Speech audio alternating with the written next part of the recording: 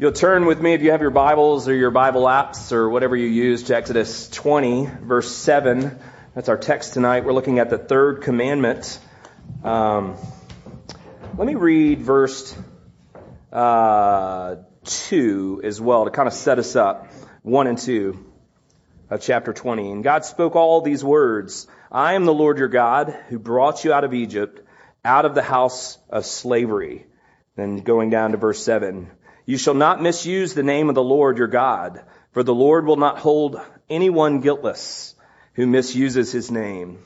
The grass withers and the flower fades, but the word of our God will stand forever. How many of you guys have heard of Stockholm Syndrome? I can't even say it. It is a common name described for people who have suffered through bondage, kidnappings, hostage situations, and it refers to the bond that can sometimes develop between the captee and the captor. It was coined from a failed robbery in Sweden in the 70s, where the bank robber held 4 employees hostage for 6 days. And at the end of a lengthy standoff, when the police came in and arrested the robbers and began to interrogate the hostages and help them, they found that the hostages not only did not want to press charges, but actively worked at trying to get the robbers out to beat the rap for the bank robbery. And so the term came from there. So we talked about this earlier. 400 years under the hard, unyielding abuse of Egypt has traumatized the people of God. So much so that they had lost a good bit of their identity. They had forgotten their first love. So with that being the backdrop, it sort of makes sense that if you have a people who've gone through so much and they're brought out of Egypt and they're promised this land in Canaan, that instead of just taking this people as they are and moving them into the land of Canaan, God takes this people and he moves them like way over here for a season to heal them, to win their hearts, to help them move through the trauma of the last 400 years and to get them ready for what's to come. This process of making someone a slave, if you think of this as it's stripping them of their identity. It's stripping them of their humanity. It's basically reducing them to an object, like a hammer or a nail or a piece of paper, a functional object useful only to their captors. This is the state of God's people. God is healing them like he's healing us, restoring our identity as the people that he loves. This section of Exodus starts with God introducing himself and his people, but then going on, I am the Lord your God who brought you out of Egypt, the land of Egypt, out of the house of slavery. The third commandment that we read just a moment ago in 7 forbids us from dishonoring or misusing the name of the Lord our God. And I want to focus on this issue of identity. Because what is a name? A name is an identifier. A name connects us to a past. A name connects us to our present. It also ensures a future inheritance. In his commentary, Ryken points out the fact that one of the first duties of a parent that they enjoy is naming their children. Some names come out of a book. Some get named after family members or other important famous people. But in many cases, most cases, the parent bestows this name upon the child. Ryken goes on to say that by contrast, when it comes to God, no one ever named him. We've penned different names for him, but each time it's God who reveals that to us. Ultimately, we do not tell God who he is. He tells us.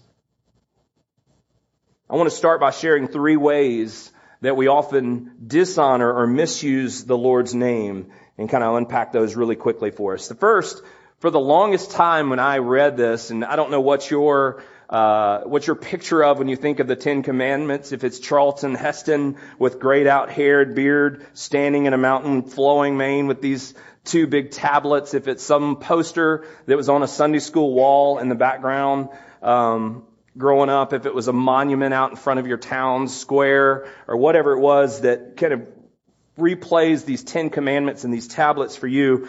I know I often thought when I thought of the third commandment, it was just not using the Lord's name when cussing and trying to avoid using the G word, as we called it as kids. And that's certainly part of it.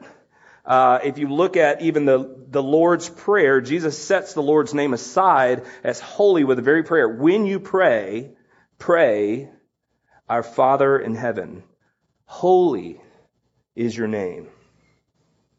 It's important to say here that, and we've been saying this with all the commandments thus far, God is not forbidding the use of his name.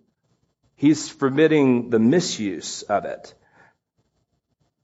So the first one is that we flippantly use or we misuse the Lord's name. Two more that I want to point out really quickly and we'll dive into. The second one is oaths and vows. So how many in here this evening are married? Show of hands really quickly. Interaction. Check. All right. Many of you who took marriage vows said something like this in your vows: before God and these witnesses. Something to that effect, right? So even if you got married in Vegas and Elvis, forgot that part, the very institution of marriage is by God and for God. So if you're married and you're in that state of covenant with another person, then understand that the founder of that covenant is God. It's a commitment before the Lord. And yet how many of us at some point in your marriage today, on the way here, somehow failed to live up to your covenant that you made with your spouse? Give you another example. I pledge allegiance to the flag, the United States of America, one nation under. All those years in homeroom, saying that pledge before school. Do they still do that? Okay. All those years, a pledge of allegiance to a republic under God. How many of you guys sped to get here tonight?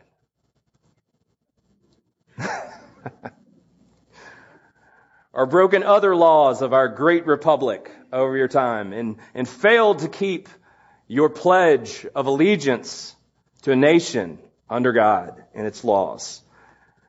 Last one I'll mention here. Ways that we misuse. Falsely attributing or connecting to the Lord to things. Have you ever heard something like, the Lord's laid this on my heart? The Lord bless you. I have a special word for you from the Lord. Now, I want to be very careful here, okay? Because one, I do believe that the Lord speaks. He lays things on our heart. And what I'm not saying is that we shouldn't be his ambassadors, because that's very clear in Scripture that we take the word with us. We share the word with other people. But this thing can get tricky a little bit. Because if we look at the prophets of the Old Testament, who were the very mouthpieces of God, who were given his word and told to give that to other people, most often those prophets laid their lives to that word. They connected their very lives to the giving and the correctness of that word. It was a very important thing for them to do that. So the word of God for us is an important thing. Clearly God's called us to be ambassadors, called us to speak about the Lord on behalf of the Lord, but just putting it out there that God's primary means of speaking to us is his word, through his word. And he will never say anything to us that contradicts his word. All right.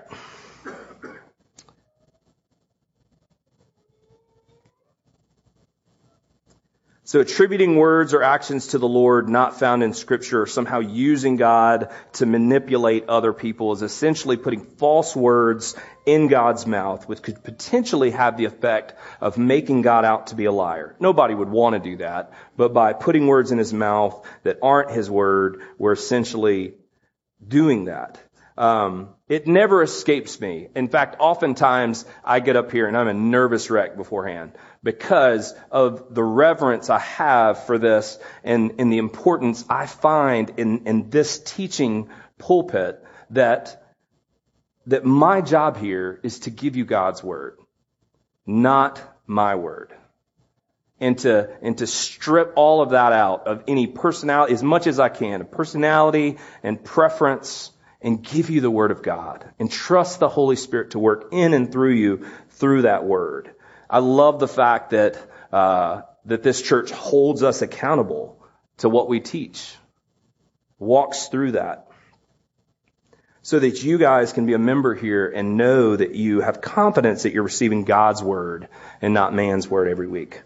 In the same way, the Lord reminds us this evening, wow. Yep, it's in me. That we are accountable for what we connect our family to, like our name. We never pretend to speak for our Father when He has given us His Word to know Him. All right, so recap really quick. I want to recap the three things. Flippant use of God's name that we talked about, breaking oaths and vows, and the last one, misuse the name of God to further our own agendas. So those are the kind of the three ways that we often misuse it. All right. So the third commandment is a boundary the Lord sets to remind us that His name should not be misused or dishonored. The Lord is inviting His people out of slavery, nameless objects for Pharaoh's sinful indulgences. That's what we're seeing in Exodus here. Lord inviting His people out of slavery. They're nameless objects for Pharaoh's sinful indulgences. And God is taking this people out to the wilderness, and He's bestowing His name on them, giving them His name. And in the same way, we're receiving His name through the work of Jesus. He's giving us a new name, a new identity, as He cares and He disciples us out of our own self-harm, our self-reliance, and into His loving, eternal purposes. All right. I've caught myself back up to my notes. That's sometimes what I have. I just go crazy here. I don't know if you can tell by looking at me, but I've had a lot of counseling done. Can you guys tell that I've had a lot of counseling done over my time in life? And pretty much in a lot of these sessions that I've been through and learning, I've learned a lot about myself, learned a lot of things that I need to work on. I was in a session one time, and someone pointed out to me in a particular relationship that I was in that I would oftentimes compliment that person in front of other people, but rarely in front of the person himself. We're not going to get into, my couch session here, but it was something that they pointed out to me, that you compliment and you talk about them very favorably in front of other people, but you rarely talk about them to their face that way. And I realized for a second how hurtful and confusing that must be, that person, to have love but not ever show it to them, to feel like that. But in some ways, what I noticed in that counseling session was that there was some sort of barrier between me and that person. I had love for that person, but there was a barrier preventing me from a deeper, healthier relationship that needed to be worked through. And so in this case, maybe asking you this evening, gosh, that's just never going to get out of me, is it? Asking you this evening, what barriers may exist between you and the Lord that need to be worked through? Love for God that you would share with other people, but not with the person himself. We just celebrated Valentine's Day this past week. And how do you think it would go if you gave a Valentine to someone you loved, but you spelled their name wrong, or you put the wrong name on it? Good? Probably not. Probably not. Did anybody do that? I hope not. You don't have to say it. Don't say it. Because what lover in your life wouldn't want their name to be set apart as special from all other names that are in your life? And the reality is, even when we look at our relationship with God, God desires a healthy, personal, love relationship with you. And he's unwilling to settle or tolerate for cheap alternatives. We talked about that last week in the second commandment. Of all of these other alternatives that we put in place of God, he's unwilling to settle for that. So he puts these boundaries for us. Because when we honor his name, we are honoring that relationship that we have with him. Okay, I want to spend our last few minutes together suggesting just a few ways. So we talk about the fact that all of us fail at this. All of us at some point break the third commandment. The desire of the third commandment is a boundary to keep us from moving away from right relationship with God, and it's pointing us towards Christ. Let me give us a few suggestions this evening before we come to the table of ways that we can move further away from the boundary and towards a deeper, more meaningful relationship with God. The first one is this: speak his name more. You remember I said that the third commandment does not keep us from using God's name. It's about misusing his name. So my suggestion for you, my application this is, use his name more. Speak to God more. Pray. Enter into conversation. When I was in that relationship, that I had been told that I compliment them in front of other people, but I don't compliment them. The way through this was this awkward, mechanical, hey, you look nice today. And it was very awkward and it was very difficult to work through this. And it took a lot of intention to get into this rhythm of complimenting this person and saying how I felt about this person in front of them and not just in the safe place in other arenas. So it was very mechanical. It was very awkward. We kind of both knew that it was like we're trying this new thing on. But guess what? Over time, it got easier. We kind of found our rhythm of ways that we spoke to each other and encouraged each other. It became more comfortable. It became easier for us to relate that way.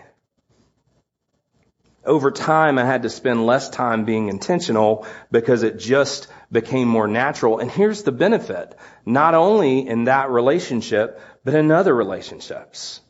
It began to be more a part of who I was. So talking to God can be difficult. It can be uncomfortable. It can be awkward. But regular practice of engaging with our Father, pursuing his heart, is so important for us. Hearing others pray. I was looking at our bulletin before I got here, digitally, of course, today, that we have a Wednesday prayer meeting, 7 a.m., right? And it's a phone-in thing. I think you can find the link in your bulletin, correct? So if you would be one of those people who find it very awkward talking to God, don't really know what to say, my challenge might be phone in. Just listen to other people pray. Listen to other people relate and speak to God. And join in as you feel comfortable. But apply yourself to the work of saying his name and entering into relationship and engaging your Father in heaven. All right, second thing. Throw yourself into learning about your Father by spending time in his Word. The more time that we spend in God's Word with the desire in our hearts not to get smarter, not to be more prepared to challenge other people, but to connect with our Father in heaven, the more time that we spend trying to connect with our Father through his Word, the more we learn his character. The more we become convinced of who he is for us and what he's called us to be. We become less confused about the world around us. It helps to shape us. It helps to bring us closer for our desires to be changed into his desires, the more we spend time learning his character. So find yourself jumping in. All right. A couple of cautions with that. I think I mentioned that. Don't reduce your time in God's Word to an academic exercise. How many people can do that? A means to impress others, like the religious leaders of Jesus' time, of how much you know of Scripture. Or to try, this is an important one that got me this week as I was reading through this, or try to earn the favor of God by your doing that He freely gives you in the work of Christ. Avoid using the word for those things. Dive in, looking to know the God who sees you, who knows you, and who loves you in those pages. All right. If you do these things, pray to God more, jumping into His Word. If you don't know how to do these things, ask other people, anyone who's been up here today. We always say that anybody who's been up here today or will be up here, ask them. They will help you. They'll get you connected. But by doing these things, you will find yourself experiencing God's grace as you invest in these areas. And something else that I think will happen too. You will think of Him more and yourself less. You'll find yourself testing God's boundaries far less and enjoying more of God's love being lavished on you. Last thing I want to point out in this. As we get to know the Lord better, going back to kind of our married couples thing here, as you get to know somebody better, you stop using their formal name, right? How many married couples in here call your spouse by their formal name? Maybe you do. I don't. And I rarely ever call her Lori anymore. It's babe or honey or something, and other words I can't say here. But I use other names. And so what interestingly happens when we get to know the Lord more is we form names to call Him that are ours, that He has shown us and He's revealed to us. There's a couple here that I just want to point out that the people of God found to be very, very helpful in their prayer life with God, that they kind of began to say, Jehovah Jireh, the Lord who provides. That was a name that they called Him. Jehovah Shalom, the Lord who gives peace. Jehovah Rapha, the Lord is our healer. Just a couple that the people of God over time collected, and as God showed Himself to them, they marked it by a name in order to engage. And so before we go to the table, I want to go through an exercise together if we can. I realize you guys love when this happens, I'm sure. I'd like for you to think of a name for the Lord that honors who the Lord is in the season of life that God has you in right now.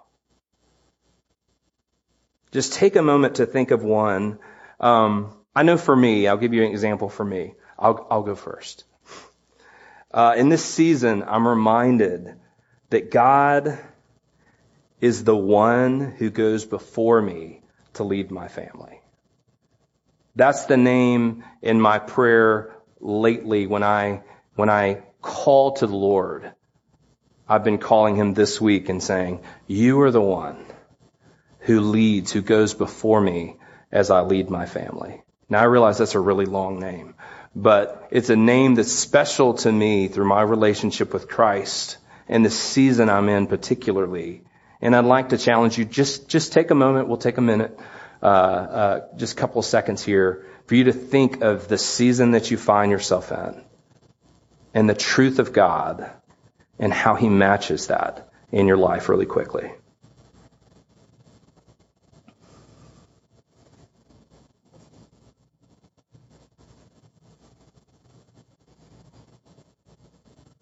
Can you think of one? Now I want to lead us to a very short prayer together as we close. And just quietly where you are, there'll be a moment when I say, you are. And I'd like you to fill that name in for this prayer. You guys ready? All right. Great Father in heaven, you are. You know when I lie down and when I get up. You never leave me or forsake me. You are. You know all of my rebellion and selfishness, and you still share your name with me. Thank you. You are. Amen. So if you're visiting here with us and this is all weird, and you don't know the Father, you don't know the one who sought you while you were unfaithful, the one who guarantees your life at the cost of His, the one who has adopted you, who's given you a new name, a new purpose, forever tied to His perfection, His eternal purposes, then I would invite you to become part of this community, to continue to be here, to have the Word unpacked, to pray with us, to study the Word together, to even to participate as you can in this meal that we're going to take in just a minute, and I'll give you ways that you can do that. But let me pray for us first. Father, thank you for this time in your Word. Thank you for the third commandment, that it's more than just, it's not a name to avoid, it's a name to love. It's the name to continue to pour into our lives and to unpack further all that you've done for us. As we move away from the boundary of misuse and dishonor and we pursue your heart, we use the gifts that you've given us. Father, fill us with your Spirit, with love and passion to pursue you as you've pursued us. And it's in your holy Son's name that we pray these things. Amen.